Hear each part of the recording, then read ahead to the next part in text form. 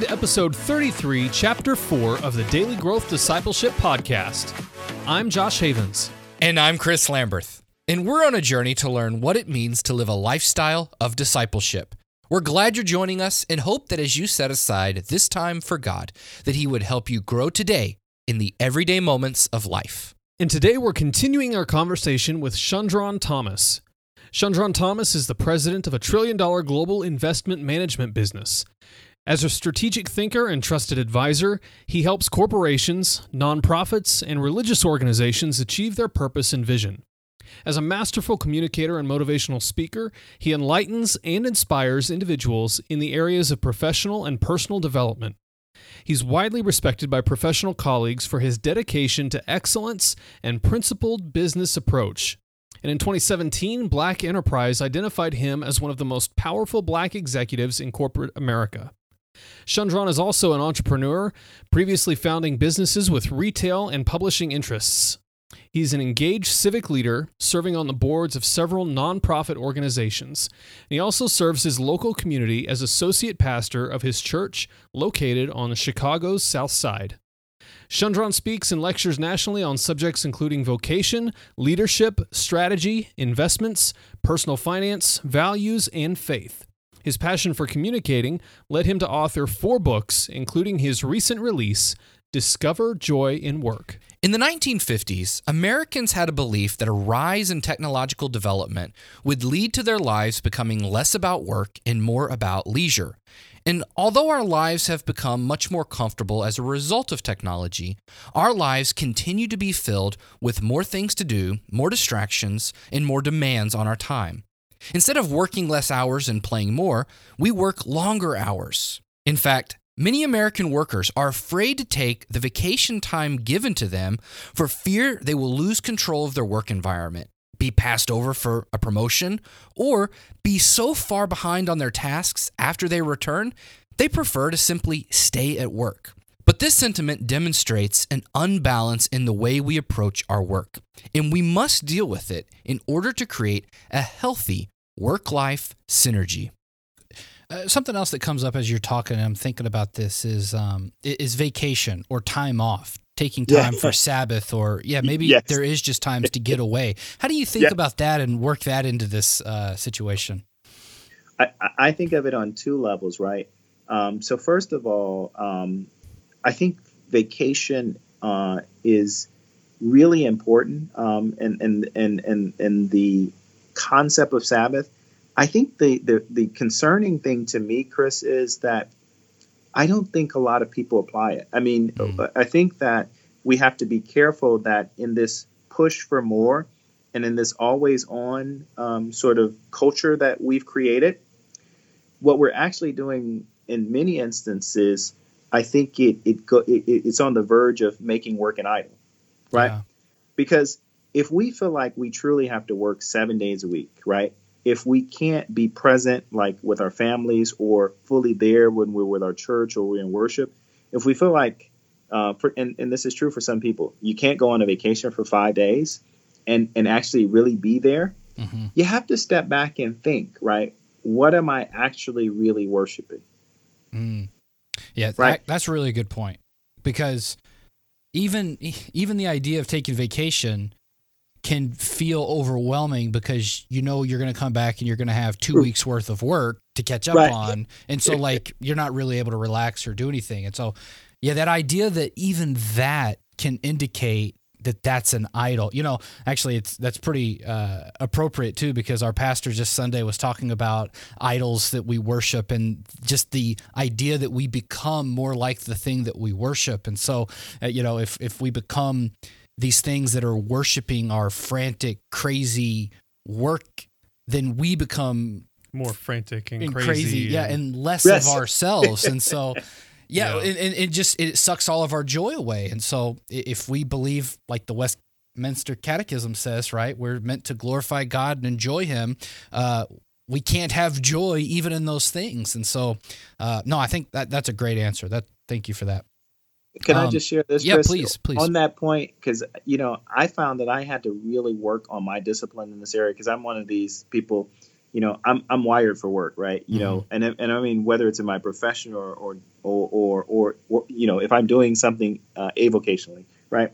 But what I started doing years ago at work is really drawing a hard line between my time engaged in doing my work professionally and my time with family and church. And so things like I actually have two separate phones, like a personal cell phone and one that I use for work. And when I come home from work, whatever time I come home, the first thing I do is I put my work phone away. I really had to do things like that to create a discipline for myself such that when I was there or I was present with my family, I was fully present. And I was creating a line whereby which I can have that separation or that space. And the reason that was so important is because this concept of Sabbath that you talk about, when I go on vacation, I inform my teams and I say, listen, I'm not irreplaceable. We have competent people who can do the work. So just like I expect for you to be fully there when you go, I'm going to be fully there when I go. And the reason I'm bringing that up, Chris, is because I think it speaks to what you were raising, which is a really important point. I can't tell you that I was in the same place 10 years ago, but I realized how important that was to many areas of my life and how being able to create a better level of discipline around that helped me to actually experience more joy in my work.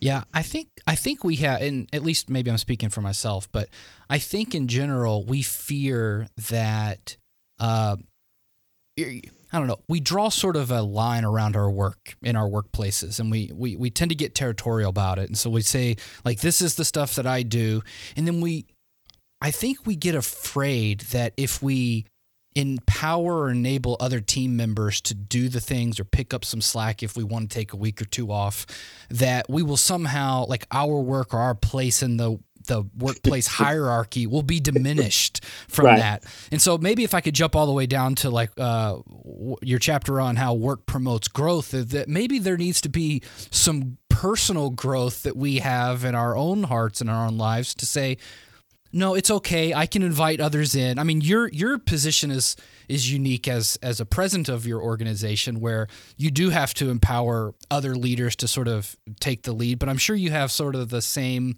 mentality of, well, if all my executives are doing the things that I'm supposed to do, then what am I going to do? And so me as sort of a middle tier person, I'm like, well, if I don't get anything done, then I'm going to be worthless, and I need to jump in there and do as much as I possibly can. Yeah. But maybe there needs to be sort of a relaxing and just say, no, it's okay. My work doesn't have to define who I am. It does give me purpose, but to me that goes back to and I really enjoy what we talked about earlier with answering that question, why we're working, and coming to work with the right attitude and understanding how our attitude can really affect our work. But if I'm coming to work and I'm looking at taking a vacation for a couple of weeks, and if I have an attitude that says I'm doing this to serve others or to serve myself and to provide for my family and not to serve God, well, then letting somebody else do some of my work can be a threat to my livelihood or a threat to my standing in the company, because I'm not doing it for God anymore. I'm doing it for some other purpose or for myself. Yeah. And so I think vacation in those situations becomes much more difficult. Whereas if we were to shift our perspective and, like you were talking about, move toward serving God, our creator, well, taking 2 weeks off doesn't matter nearly as much then, because it doesn't affect our identity. Yeah, it doesn't threaten our identity. It's a good way of putting it. So it's interesting. Part of what this ties to in part is the second segment of the book is about work ethic. Mm-hmm. And by that, the way I define that is it's a belief that we have that work is in and of itself virtuous and work builds character. Now, what I talk about there, and I think this will tie to the points that you are both making, there are certain what I call external motivations, and there are three that are most common that all people have for working. One is a remuneration, so just what we get paid for the work that we do. there's a second. I call these the three R's. It's respect. Like the third one is respect, but the second one is recognition. So we want remuneration. We want to get paid. We want to be recognized, right? We want people to appreciate what our contribution is. We want to be respected, right? But what I would say is inherently there's nothing bad about those. But the challenge is when your external motivation is greater than your internal motivation, that's where the problem comes in. Yeah.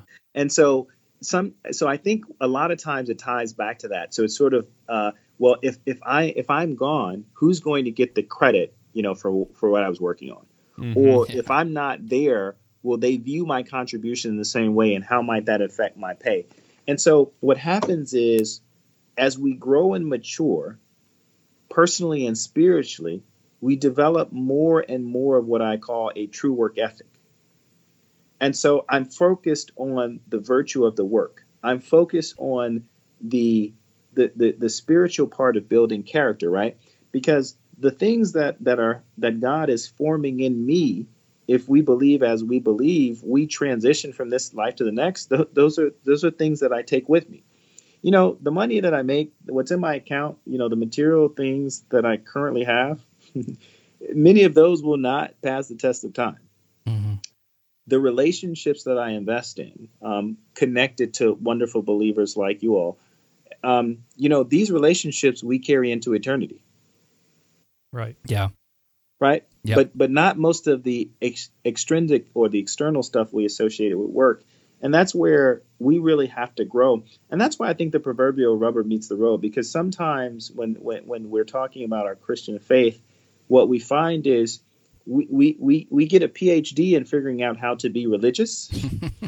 It's different, though, of saying, is the spiritual fruit really being produced in our lives?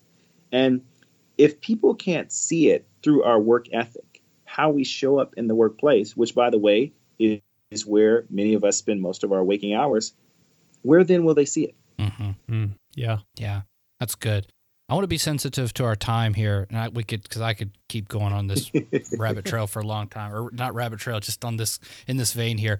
I think I have two final questions for you. First, though, what is the difference between work-life balance and work-life synergy? So usually when people think about work-life balance, which is something that I think, while interesting, doesn't really truly exist, they're thinking about, okay, in a sense, it's almost, I have work on one scale, and then I have, in a sense, all the rest of, my life. These things are important to me in another. And I've got to constantly fight to keep these, in balance. Mm-hmm. And so what I argue is what we're really looking for is work-life synergy. I actually want to pursue ultimately my work in such a way, and that's why the subtitle of the book is Transforming Your Occupation into Your Vocation, that it becomes more of a calling to me, that I get to a point where my work fits seamlessly with my life, where I feel like the things that I do in my work allow me to bring my whole self to it, right? And I think that's important because on any given day, right? Say, for instance, if your line of work is working in education, and maybe part of the thing that you really love is the investment that you can make into the lives of, say, young people. There are going to be times where you have to make sacrifices to spend exceptional time above and beyond what, say, your normal hours would be. And by definition, that would take time away from other things, maybe even time for your family, right? Mm-hmm. At that particular point in time, are you in balance? Not in the way that people think of it. Yeah. But if it's what you feel called to do, if you feel that God is working through you in that way, and you're touching the life of that young person, is there synergy there? Is there oneness between the work that you do and your ultimate purpose or call in life? I would argue the answer to that is yes. Yeah, it's a really cool way of thinking about it. And really, I guess, if you try to stick too strictly to like this idea of a work-life balance, you can actually get into legalism even in your work life and home life, yes. I suppose. And instead of just saying, well, what does the situation demand of me, or what is God calling me to do in this moment with whatever That's right. resources He's given me. So that's a really great way of thinking about that. A final question: what do you want people to take away from your book? Like, what is the transformation you hope takes place after someone reads this? Well, there are a couple of things. First of all, I say, look, I'm a believer, and my beliefs and my convictions come through. But I'm clear in this intent. The book is dedicated to the working world. So in this instance, I was not writing a book exclusively to believers. Mm-hmm. I'm writing a book to all people who work. Because I think through communicating the message there, that not only can it impact, how people think about work, but I think ultimately because how we work can be a form of worship, done well and done right, it ultimately can indeed connect people with God. Mm-hmm. And so I feel very strongly about, starting with who I want the audience to be. And it is to anybody breathing and reading, right, who engages in work. Now, if I take that the next level, really wanting people to really appreciate and understand that we are truly created in the image and likeness of God. And among other things, we have God's creative ability. And while, yes, there are times where we will run into challenges or struggles, ultimately, work at its core is meant to be joyful. And I know joy is not a term that people associate necessarily with work, but I think it's absolutely what God has intended. And so the last thing would be really working on, and hopefully through the leading of the Spirit, through the truths that people may discover in this book, and hopefully it leads them to the most important book ever written, right? Mm-hmm. That people can understand how the Spirit can help us through that transformation in terms of causing us to look differently about how we see work, how we see the workplace, how we understand work ethic, and ultimately this calling that I want people to realize in their lives, and looking at, sort of their journey over time in terms of being a true vocational calling. Yeah, well, thank you so much for writing this book, and again, writing it to the audience, because I think it's an incredibly important work that you've taken on, and it's a great witness just because of the work that you've done. And so I think you've demonstrated that very well in what you're doing and what you have done. So thank you so much for that. Where can people go to follow more of your work and pick up a copy of your book? So the good thing is it's available. The book, Discover Joy in Work, is available at all your major online outlets. So Amazon, Barnes and Nobles, Goodreads, you go through the likes. It's in a lot of major retail stores. Also, if people want to find out not only more about the book, but, this whole what I call Discover Joy in Work movement, they certainly can visit my online destination, which is shundrawnthomas.com. So in any of those venues, you can find out about the book. And, of course, on the website, shundrawnthomas.com, people can find out even more related to that. Yep. And we will have everything linked in the show notes like always. And so definitely encourage you guys to go over to shundrawnthomas.com and check out all the different stuff that he's got going over there. So it's a great website and a great place to get plugged in. So Shundrawn, thank you so much for being on the podcast and sharing your work and your heart with us today. Gentlemen, thank both of you. It's been great being with you. If you walk away from this week's conversation with anything, I want you to understand this. Because your identity as a follower of Christ is in Him, the joy in your work comes from serving Him with your created purpose. This is why step 4 in creating a lifestyle of discipleship is so important. You know you're called to serve the kingdom of God, but you don't often know how to start even doing that. Yes, you can tell people about Jesus, but there's more to it than that. God created you to serve with purpose, to bring glory to God and enjoy Him forever. But your sinful nature gets in the way of that. See, you and I want to protect our identity and our livelihood, so things like taking a vacation or allowing someone else to get credit for our good work become very difficult. But if we rest in our identity as beloved sons and daughters of God, serving Him with our created purpose becomes easier. So I want to challenge you to take a day off. There will always be more work to do. There will always be someone who needs you. Use this day off, though, to come back to your identity as a daughter or son of God. Ask Him to help you find security, fulfillment, and joy in your work by making you more aware of who you are in Christ.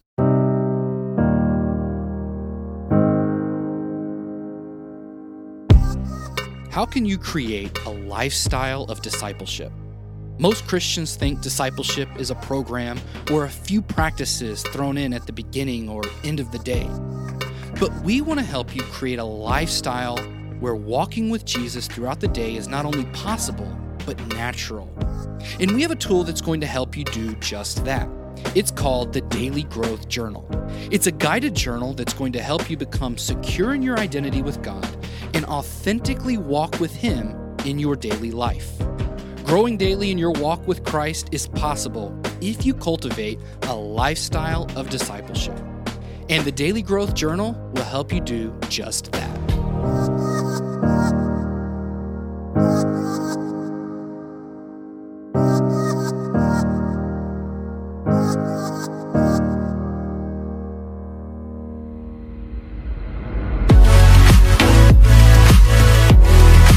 Thanks for listening to this episode of the Daily Growth Discipleship Podcast. To find out more about Shundrawn's work, check out shundrawnthomas.com. If you like what you've heard this week, give us a review on Apple Podcasts or the podcast player you use. We'd love to hear from you. If you want to stay up to date on everything happening at Daily Growth Discipleship, go to dailygrowthdiscipleship.com and subscribe for free. You can also subscribe to this podcast on Apple Podcasts, Google Podcasts, and Spotify.